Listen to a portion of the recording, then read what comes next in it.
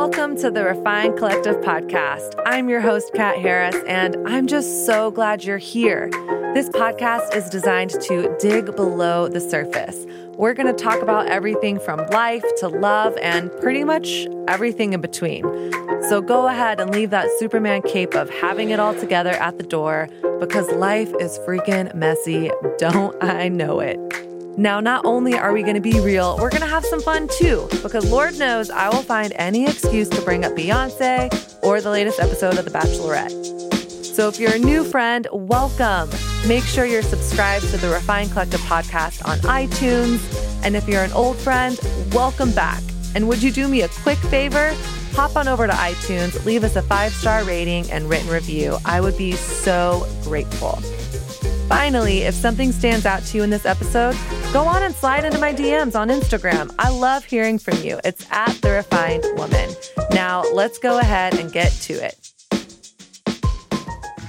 Welcome to the Refined Collective podcast. I'm your host, Kat Harris, and special shout out and thank you to Newsstand Studio here at Rock Center for hosting my podcast today. Happy December. I mean, there's moments lately where I feel like this year has gone by so fast. I can't believe it's the holidays. And then the other day, I literally had this conversation with a girl and said, yeah, we met at that event. It was either in February or 7 years ago. So I feel like 2020 has been this time warp of a year of it kind of feels like it went by really fast. And the other part of me thinks that I have aged 30 years in less than 12 months. So happy December. If you're listening to it, you're alive. You have breath in your lungs. We've made it another day. Congratulations. And this is the final episode of the year. I feel, I always feel emotional, definitely reflective towards the end of the year. This is 2.5 years in of the Refined Collective podcast. And so I always try to think back over the year of podcasting. It's been definitely an interesting year. We just finished up the That's What He Said series. And our final episode was with Church of the City, New York pastor John Tyson, who just so happens to also be my pastor here in New York. And he and I had a conversation about how to develop a healthy biblical sexual ethic. So if you didn't listen to that, give it a listen. Oh my gosh. It's just jam-packed with incredible resources about how to navigate relationships, singleness, sexuality, our sexual narratives in today's culture.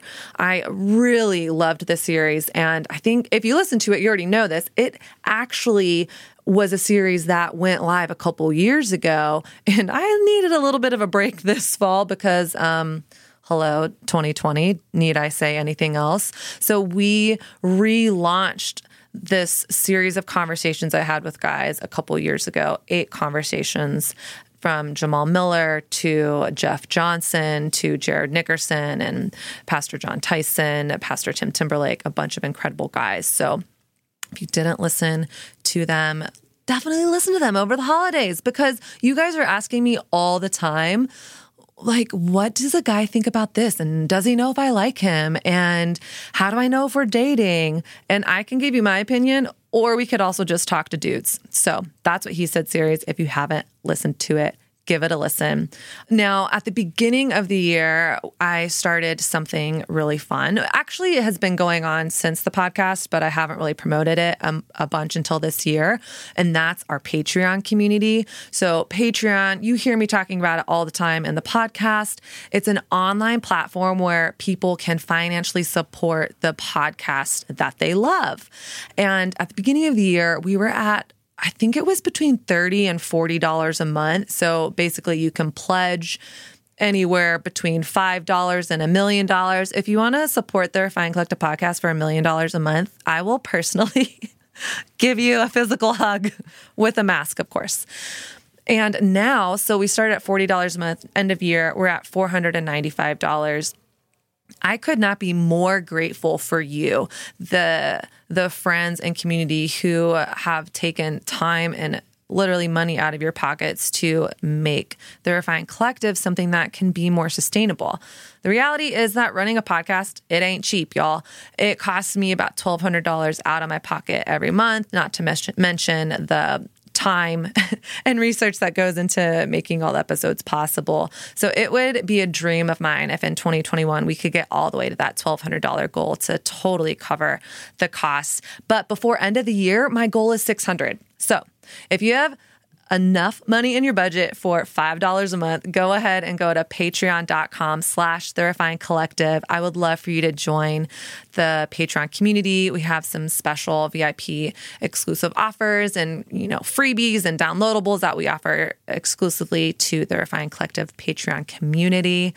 So consider this my formal invitation to link arms with us in making this podcast a reality. All right. Now, onto the podcast. I have been thinking about this particular episode for months now because 2020 has changed things for a lot of people. It's changed things globally. It's changed things collectively. It's changed things in our country. It's changed things personally.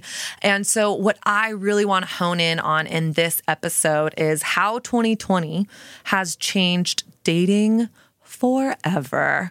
And let's just do a little memory lane of this year, right? Remember in January and February when we were like, man, by 2019, you sucked. We're ready for a new year, new me. And then we had, maybe we're going to be out of work for a couple weeks. And so everyone started watching Tiger King. And I joined the other millions of millennials who started using TikTok. And my life became about learning the new I'm a Savage dance. And then I went into the whole whipped coffee craze. I definitely didn't get into making the sourdough bread because I'm mostly gluten-free.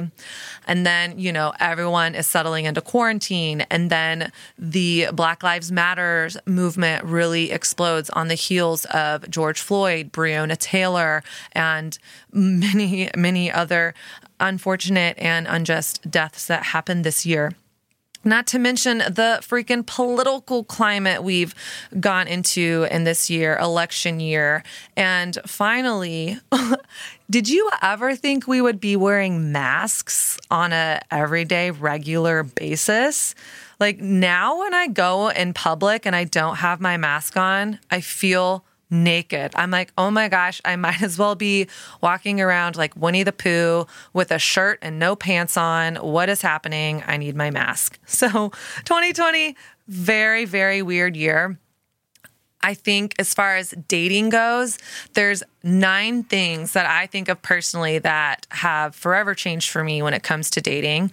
And being the list maker that I am, it pains me that I could not come up with a 10th thing to put on this list, but I started feeling like I was forcing it and was like, okay, I have 9 things. Okay, we're just going to be fine with 9. So if you're a list person like me, we're just going to round up and pretend like it's 10 when it's really 9.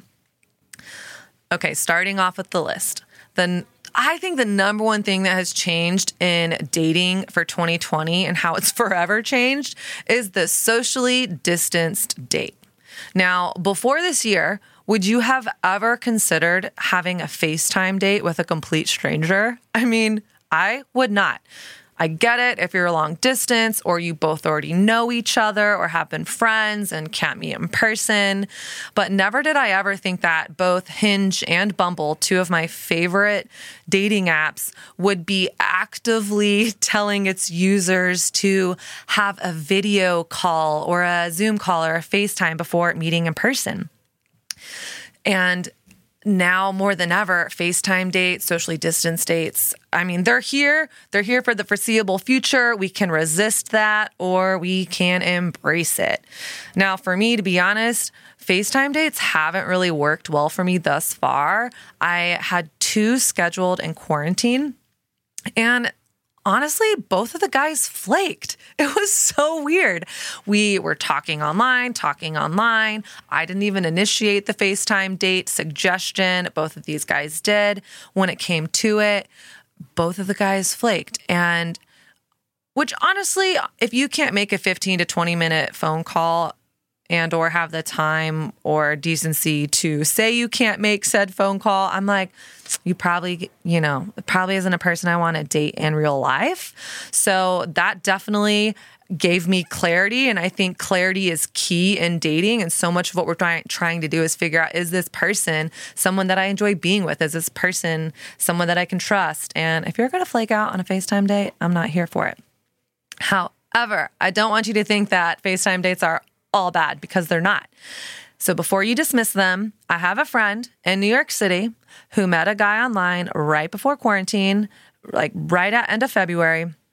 They had some FaceTime dates, then a few socially distanced dates. I'm talking 6 feet apart with masks, walks outside, and guess what?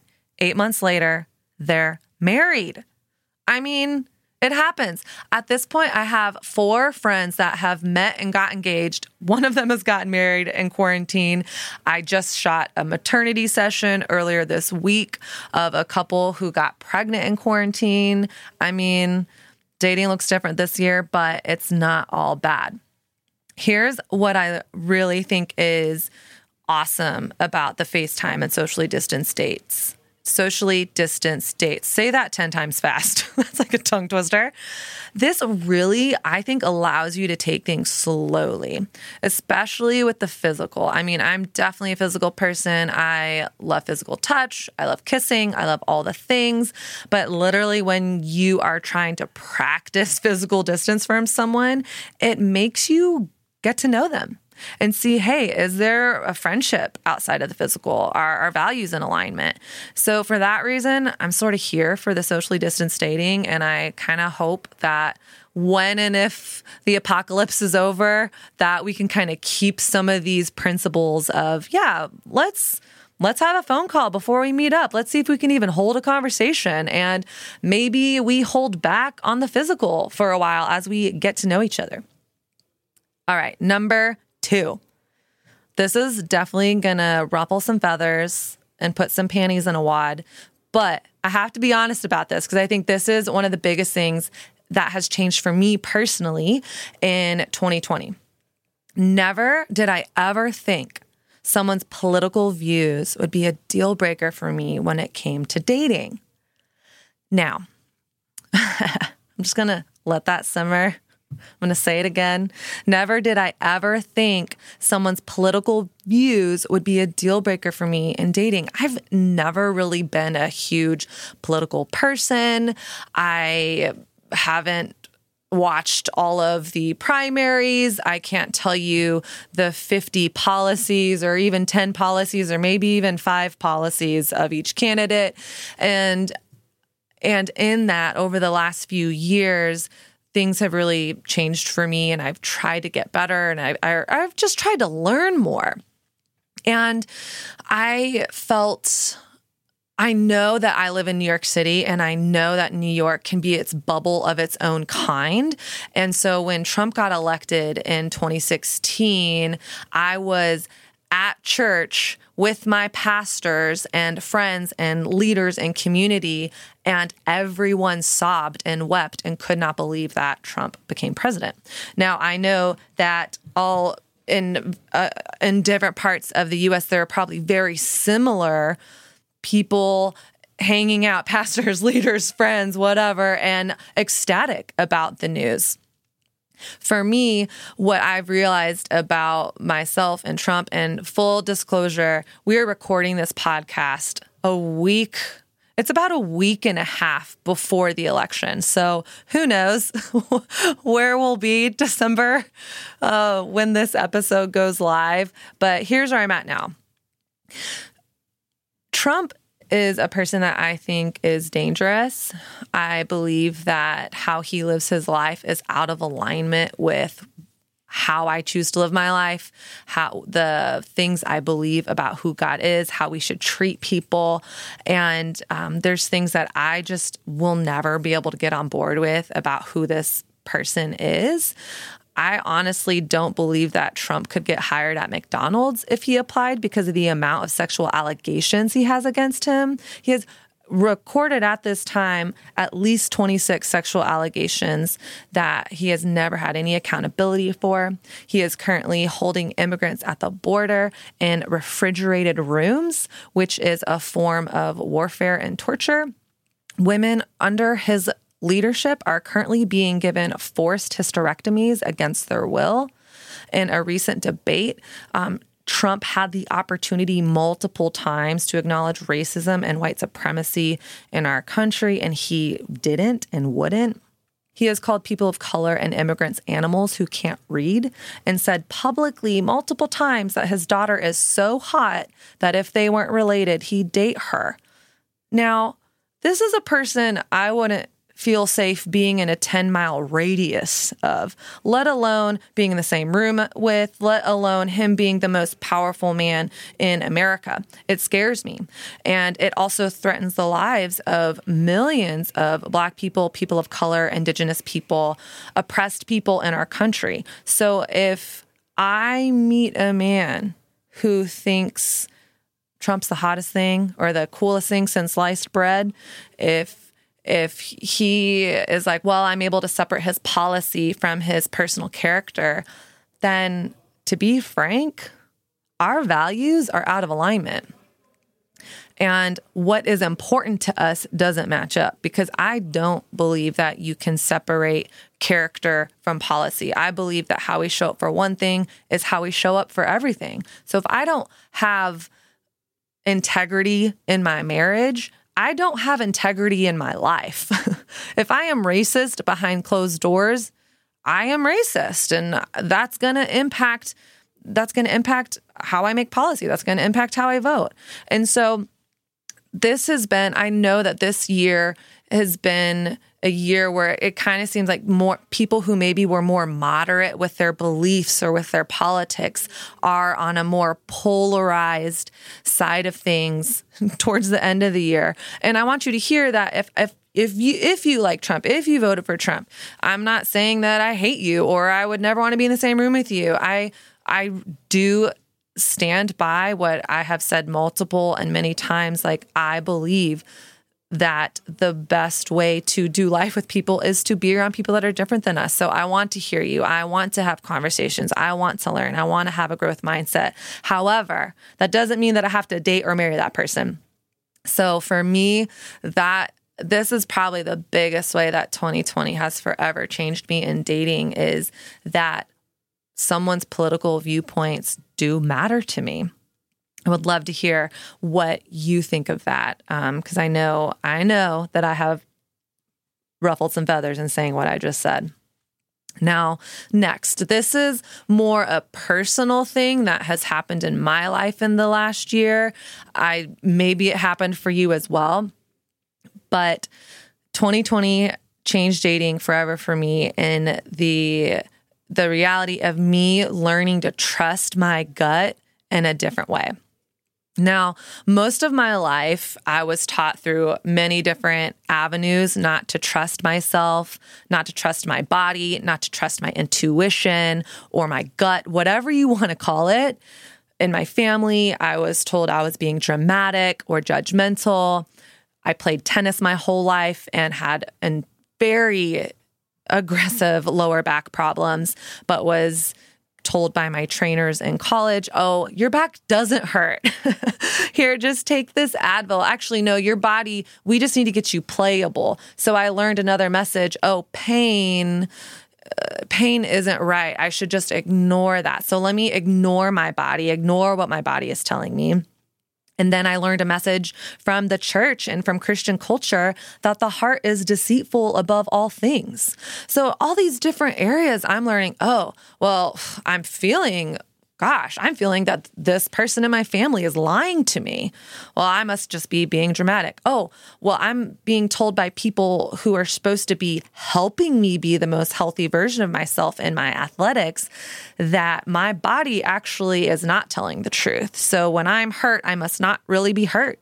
And then from the church, I'm being told that the heart is deceitful above all things. And so we can't really trust our emotions if our emotions are sinful. And what I've come to just believe so wholeheartedly this year is I do have discernment. And my body is good, and my intuition is speaking to me, and I have the permission to trust it. So I feel awake in a whole different way, in a whole different level of no one gets to tell me if my body and my emotions and my gut is wrong. That doesn't mean that I'm like, I will never listen to wisdom or discernment or the advice of other people. I'm just saying that I'm coming into trusting myself in a way and being embodied with my whole self. And it has been so empowering. Here's a little theology background on that. Genesis 1:26-31 is the account of God breathing humanity into existence. The scriptures say, let us make humanity, man and woman, in our image and our likeness. So the creation of humanity is a reflection of the God image. And then after God creates humanity, whereas everything else in the creation story is good, the creation of humanity is very good. We see in Ephesians 2:10, Paul teaching that we humans are God's workmanship. That Greek word there is poema. We are literally the poetry of God. We are the creativity of God manifest in this world. Scripture also says, Jesus says, my sheep hear my voice.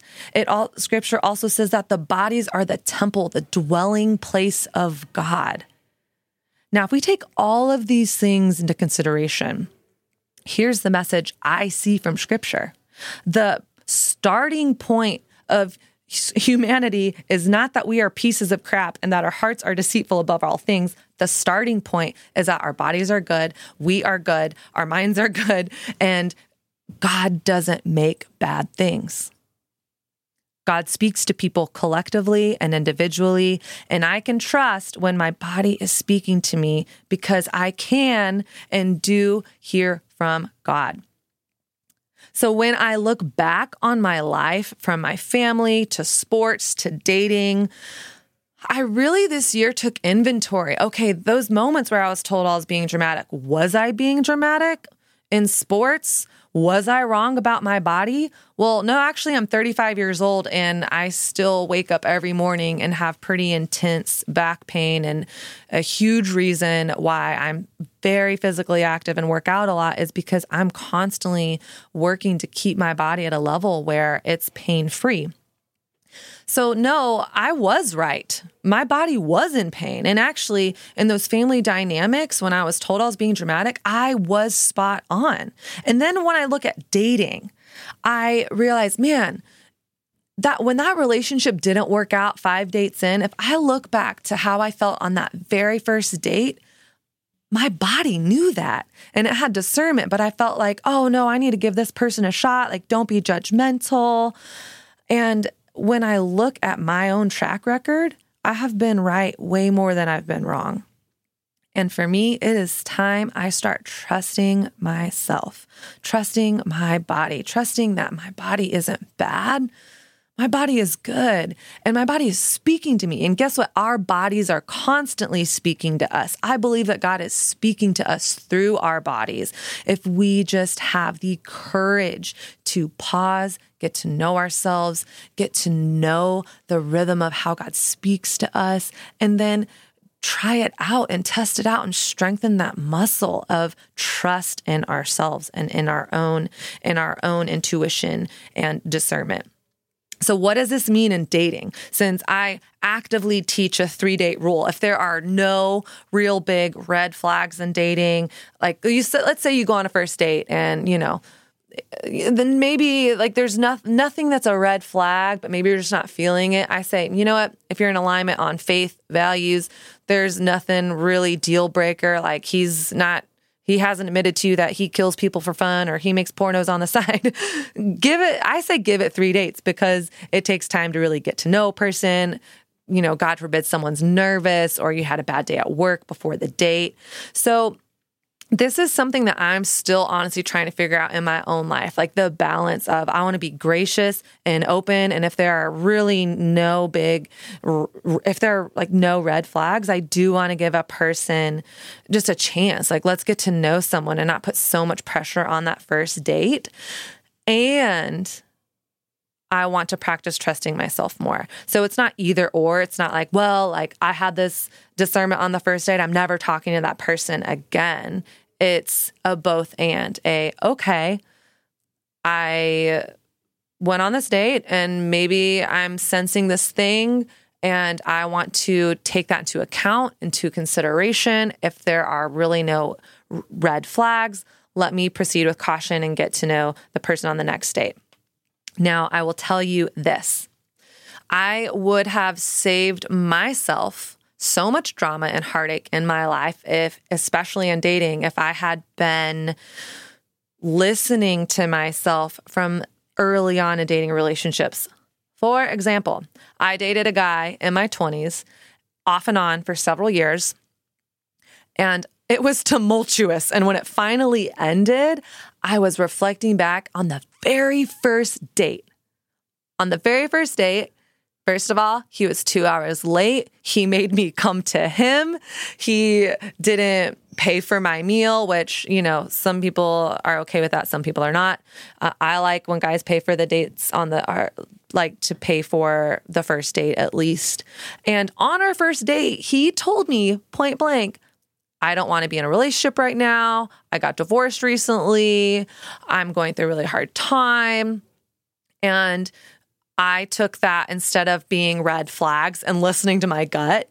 I thought, oh, he's being vulnerable. Let me just give it some time. He just needs to see how great I am. So that's an example of, okay, this person was telling me something and I didn't listen to my gut. And I thought, oh, maybe I can change him, fix him. Maybe he'll change for me. And I would have saved myself so much pain and heartbreak if I had trusted my gut. Which leads me to the next point that I have, and it is this. Being Christian isn't enough. Now, when I was in my early 20s and you would have asked me, what are you looking for, Kat, in a spouse? I would have said, basically the only thing I care about is, do you love God? Are you a Christian? And that still really matters to me. It's just that it's not the only thing. The guy I dated off and on for several years was totally a Christian. He volunteered at church. He was a leader. This guy could not get his act together with me. He cheated on me multiple times. Just because a person shares your faith doesn't mean that you need to date them. It doesn't mean that they are a good person. It doesn't mean that they have integrity. It just means that they share your faith. So be willing to look deeper into who a person is outside of, do they check this box of sharing my faith, values, or worldview?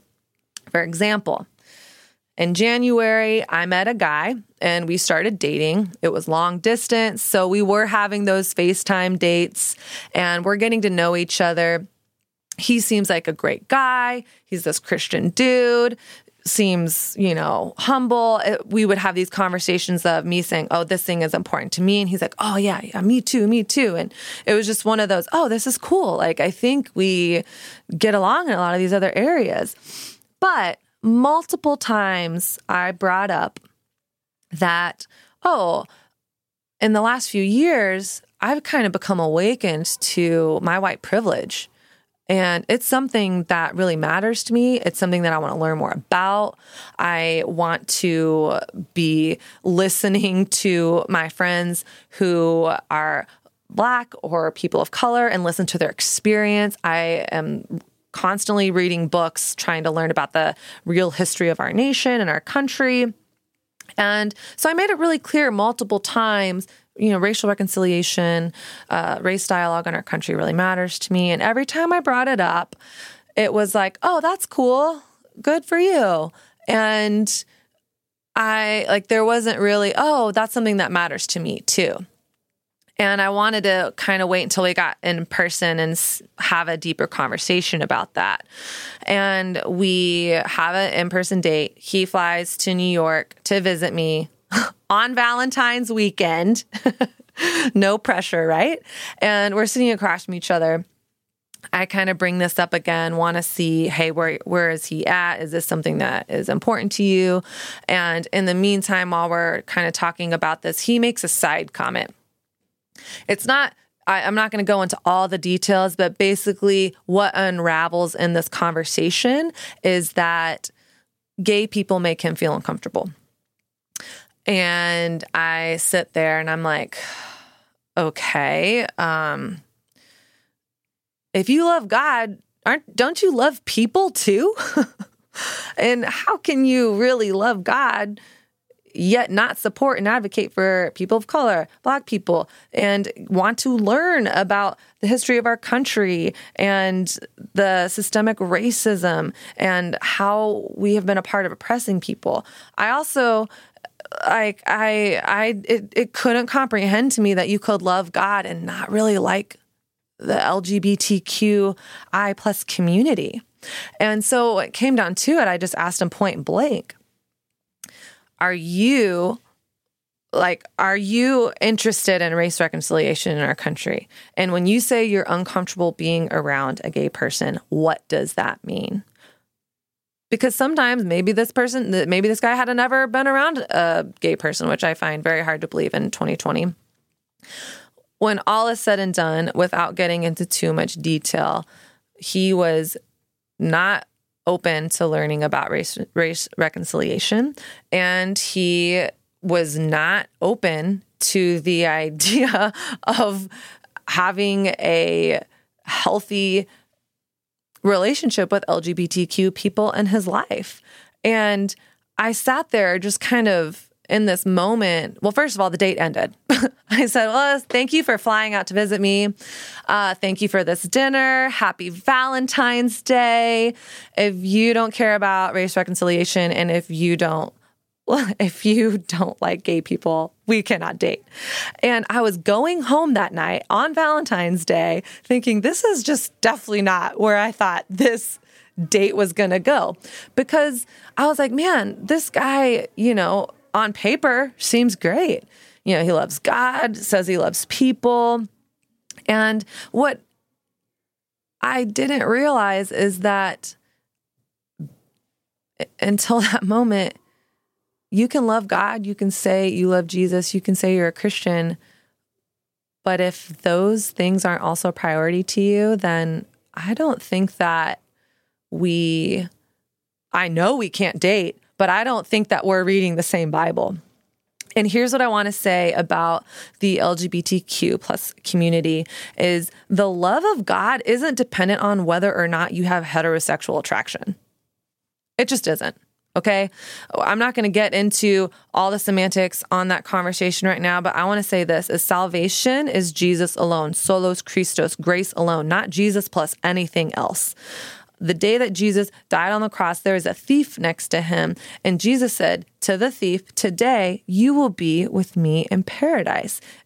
Jesus wasn't like, well, I don't know, like who have you been sleeping with and who are you attracted to or not attracted to? No, he just said, today you will be with me in paradise.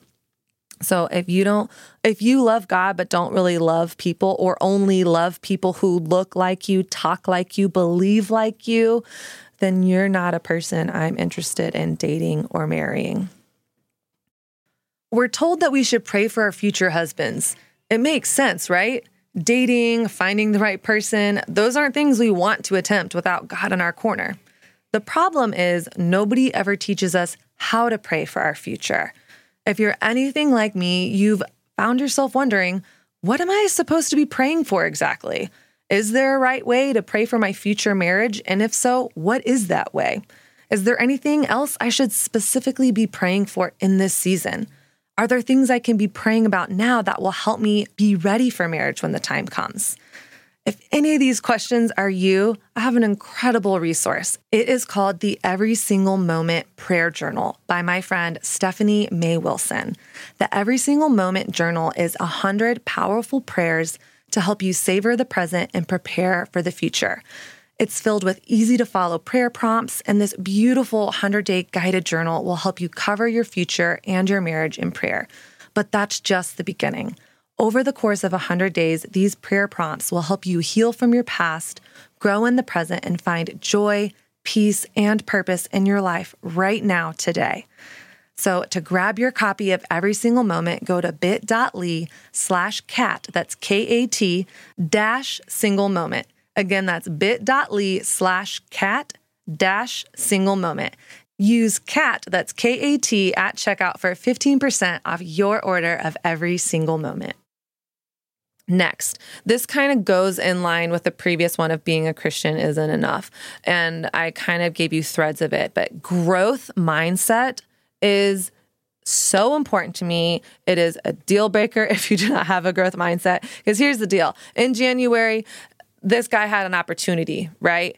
I get it. You can live in a bubble. And when I lived in the South 15 years ago, I had different views on a lot of things.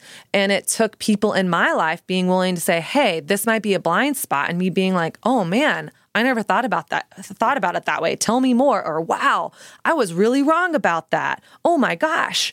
I think if we stop growing, we stop evolving as humans. So this guy kind of had an opportunity to lean into growth. So when you are confronted with an area of growth, what is your response? If you are getting to know someone and he's confronted with an opportunity for growth, what is his response? Is it, oh, well, you're wrong, I'm right.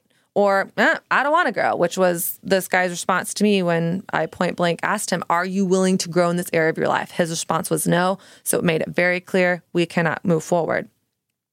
It could be a gaslighting response. Well, you bringing this up to me offends me. And you just are misinterpreting everything I said. So I guess I can't bring this up to you. Or the response could be, you know what? I haven't thought of it that way. And I know that I can have blind spots in my life. I know I don't know everything, and I would love to hear more about your perspective. I would love to learn more. So growth mindset for me this year in the midst of everything has become more and more important. It's like, do you love God? Do you love people? Do you have a growth mindset? And within a growth mindset, here are other character qualities that come to the surface. If you have a growth mindset, you have humility. If you have growth mindset, you are willing to admit that you're wrong. And I think both of those things are so important. Growth mindset means I am willing to enter into dialogue. I'm not afraid of conflict. Let's have an honoring, respectful conversation about whatever's coming up. Growth mindset is key. I cannot tell you how important this is in your relationships. All right, next, what 2020 has done to change me and us forever in dating. I want you to show, not tell me. Now, in writing, so I've been writing this book this year, Sexless in the City, comes out April 2021. Hello, you can already buy it on Amazon. I can't believe it. But they say something in writing. Instead of telling a point, they say show, don't tell. And I realized this year in dating, so quarantine, I didn't date a lot, but in the last few months, I've been online. I went on 6 dates in 2 weeks. I was so proud of myself, y'all. And I got set up with this guy who we went on our first date. And I remember calling my sister after our date. And I said, you know, if this guy is who he says he is, man, I don't know what else I could ask for. He's loves God. He's attractive. Homeboy has a job. We have a fun time. We seem to relate on our, like, what we believe about God and people and how we want to live our lives. So this guy kind of was saying all the right things, or all the things that I wanted to hear. And I said, okay, we're just going to see how this goes, because someone can say the right things, but not follow up. And I call this type of person an I'm gonna person. I'm gonna call you. I'm gonna lose the 10 pounds. I'm gonna quit smoking. I'm gonna start the business. I'm gonna write the book. I'm gonna. And then they don't do it. So I don't want an I'm gonna person. I don't want to be an I'm gonna person. I want a person that is who they say they are. So I'm getting to know this guy and we have a great date. He follows up the next day. I'm like, okay, things are looking good. Then I don't hear from him for a week, an entire week. And I thought, well, okay. He said he liked me. He said he wanted to take me out again. I don't hear from him. Then he calls me up, says, hey, I don't want you to think I've dismissed you. Work has been crazy. I want you to know that I like you. I want to take you out on a date. I'm interested in pursuing you. What's your schedule like next week? I tell him what my schedule's like next week. And he's like, great, we'll make a plan in a few days. And in my head, I'm like, well, why don't we just make a plan right now? And guess what? I don't hear from him next week. And then Friday afternoon rolls around and he says, so what are you up to this weekend? Or what's your plans this Friday? And first of all, any self-respecting woman, if you are texting me or calling me on a Friday afternoon and wanting to ask me on a date for Friday night, no, bucko. You got to ask me out. You got to ask me out by Wednesday, I think, if I'm going to give you a Friday night. I respond back. I'm kind. I'm not mean. And I say, my family's in town. We're repainting my condo right now. And what are you up to? He said, oh, I don't really have any plans today. Don't really have any plans this weekend. And what I would have liked for him to do is say, I would really like to see you this weekend, or can I help you paint? Or, what are your plans? Like, if you have a break, let's get together. He doesn't say that. So again, let me give this guy benefit of the doubt. So I say, well, if you're interested, you're welcome to join us and help paint this weekend. We could totally use the extra hands. And that was the last time I heard from that guy. I mean, what the heck? As soon as I ask him to come help me and support me in something, he falls off the face of the earth. So, I mean, honestly, when I look back on that relationship, I see, well, I kind of knew my answer after that first week. He fell off the face. I gave him the benefit of the doubt, I gave him 3 chances. And he could not show me. He could only tell me. I don't have time for someone who's going to say all the right things but not back it up. And it's one thing to say, I like you, I want to be with you, I want to take you out, let's make plans. But when push comes to shove, this guy's actions were much louder than his words. So when I say show, don't tell, here's one thing that you need to know. Time is on your side. Because this person could have said all these things to me, and just because I may have had a bad experience before in my past with someone being an I'm gonna guy doesn't mean that the next person is. So it takes time to get to know someone. So instead of making an assumption on a person, really get to know someone. My friend and relationship coach, Carmina Becerra, says time is intimacy. So if you want to be intimate with someone, you need time. So don't just make a snap judgment on someone. Well, this person's an I'm gonna. On the other hand, or this is where the both and comes in, listen to what the guy is saying, not just with his actions, but with his words. So yes, show, don't tell, but also if a guy is like, I don't like you, I don't want to be with you, like the guy that took me on a first date and was late, told me he didn't want to be in a relationship. I heard vulnerability instead of red flags. Often we can hear what a guy says, but not listen to what he says because we just want to have his words mean what we want them to mean. So just as watch this person's actions, get to know them over time, because you don't want an I'm gonna, also listen to the actual words they're saying and not just what you hope for them to mean. Take a person's word at their word. All right, we have 3 more points to make. Are you hanging in there with me? I know I am just throwing a lot at you right now. These next 2, I said these next two things, the next 2 points on Instagram recently, and they about broke my portion of the internet. Like, I couldn't believe it. It still makes me laugh because I was like, I'm not like Kim Kardashian over here showing my butt on a magazine, breaking the internet. I'm giving dating advice. And here is what about broke the internet. This is what I posted on Instagram. I'll link it in the show notes. I said this. The average American has sex 1 time a week. This is a true fact. That's about 52 times in a year. Let's just say that sex on a whole takes an hour.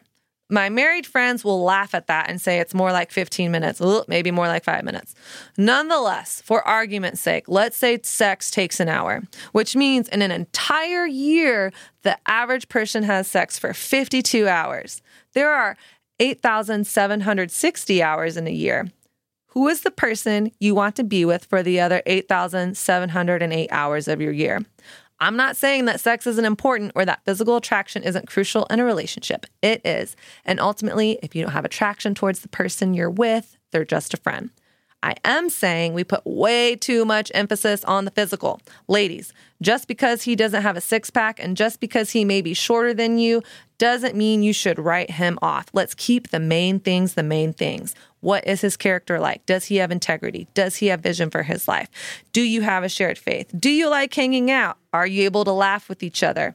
As awesome as sex is, marriage is more about doing life with a person over the long haul. So let me ask you again, who do you want to be with for the other 8,708 hours of your year?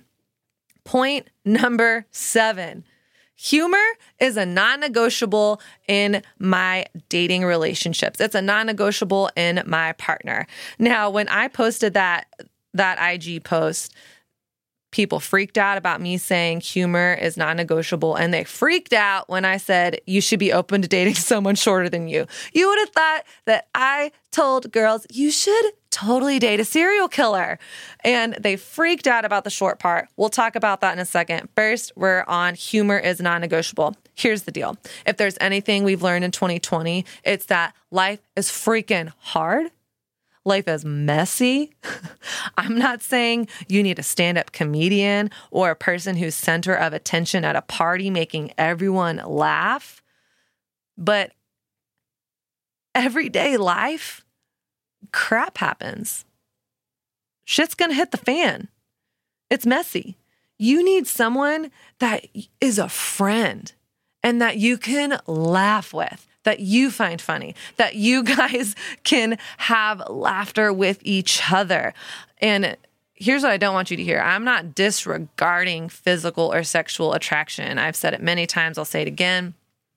If you don't want to have sex with your partner, they're just a roommate. You need to have physical attraction. Physical attraction is important. However, we say it's not the main thing, but we subconsciously and implicitly act as though it's the main thing. I think a lot of things, but at the very least, I need to be able to laugh with my partner. I think you do too. Humor is non-negotiable. I mean, in quarantine alone, my friends that were married, I shot a maternity session yesterday, and they were like, we had nothing to do but stare at each other for like 4 months. If we didn't have a friendship, we would have had nothing. And yeah, they had a lot more sex than they normally have, but they said what got us through was being able to laugh at life and to be able to just go through the day-to-day together. So 2020 has taught me more than ever that humor is non-negotiable in a relationship. And on to the next one is that I think that women, we got to drop the double standards. It's 2020. We've gone through a pandemic. On that same post, when I said women be open to dating guys shorter than me, I wish I could screenshot all the DMs. I wish. You guys were more upset about me telling you to date a guy shorter than you were when I have talked about my thoughts about Trump. And now after this podcast, maybe you're going to be more mad about what I said about Trump than this. However, here's what I've noticed. Girls, you get so offended if a guy doesn't want to date you solely based on something about your looks. How do I know this? Because this is what I hear from women all the time. Guys, they say they want a Christian girl, but they really just want a supermodel. And that guy's dating another supermodel. And I know the pain of that. I have been rejected because of whether it's I'm too tall or there wasn't that physical attraction. And that stings. It hurts. It is offensive. But we are doing the exact same thing.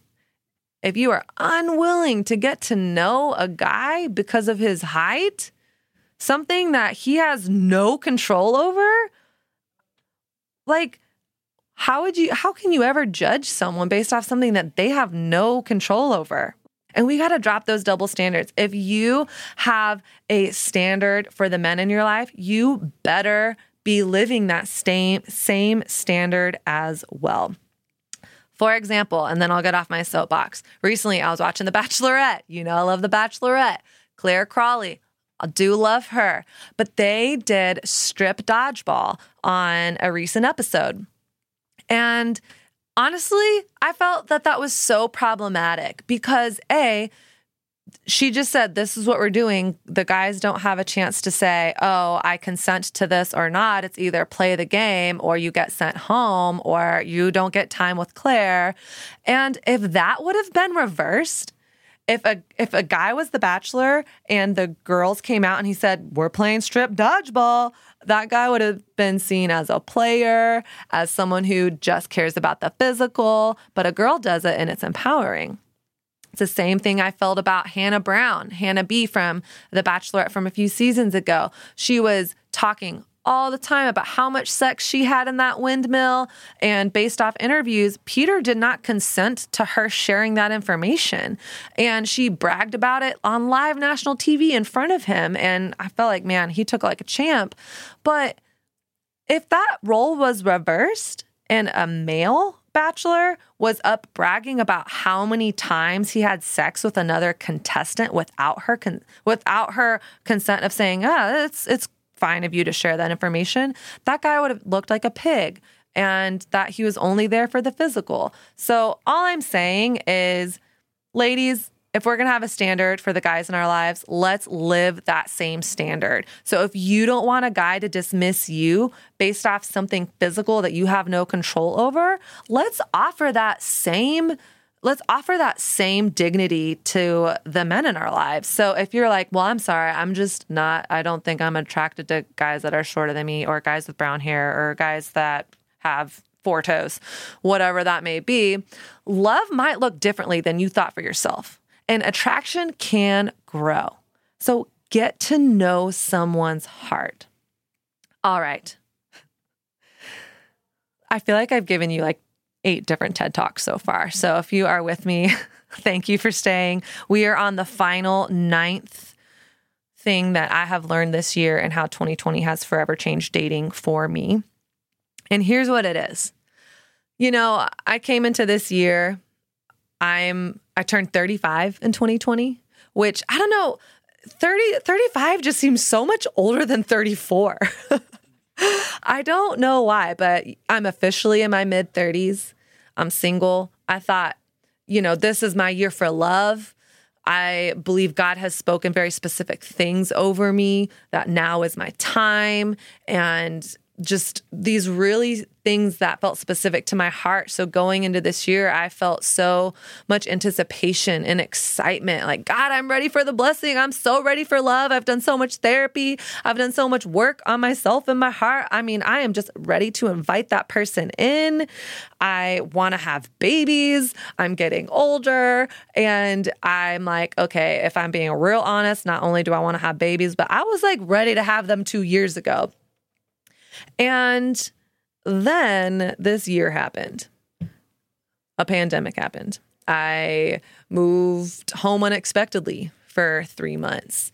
Dating, as I know it, has changed, not just for me, for a lot of people, because I don't know if you know this, but a pandemic and being quarantined kind of puts a dampener on your dating life. So for me, I think I realized I can do all the quote unquote right things. I can be clear about my vision. I can be healthy. I can invest into my wholeness. I can be ready for love. I can be open to love. I can be doing the online dating. I can be putting myself out there and doing all the things that I coach you guys to do. And then life can happen. So I get to trust and surrender.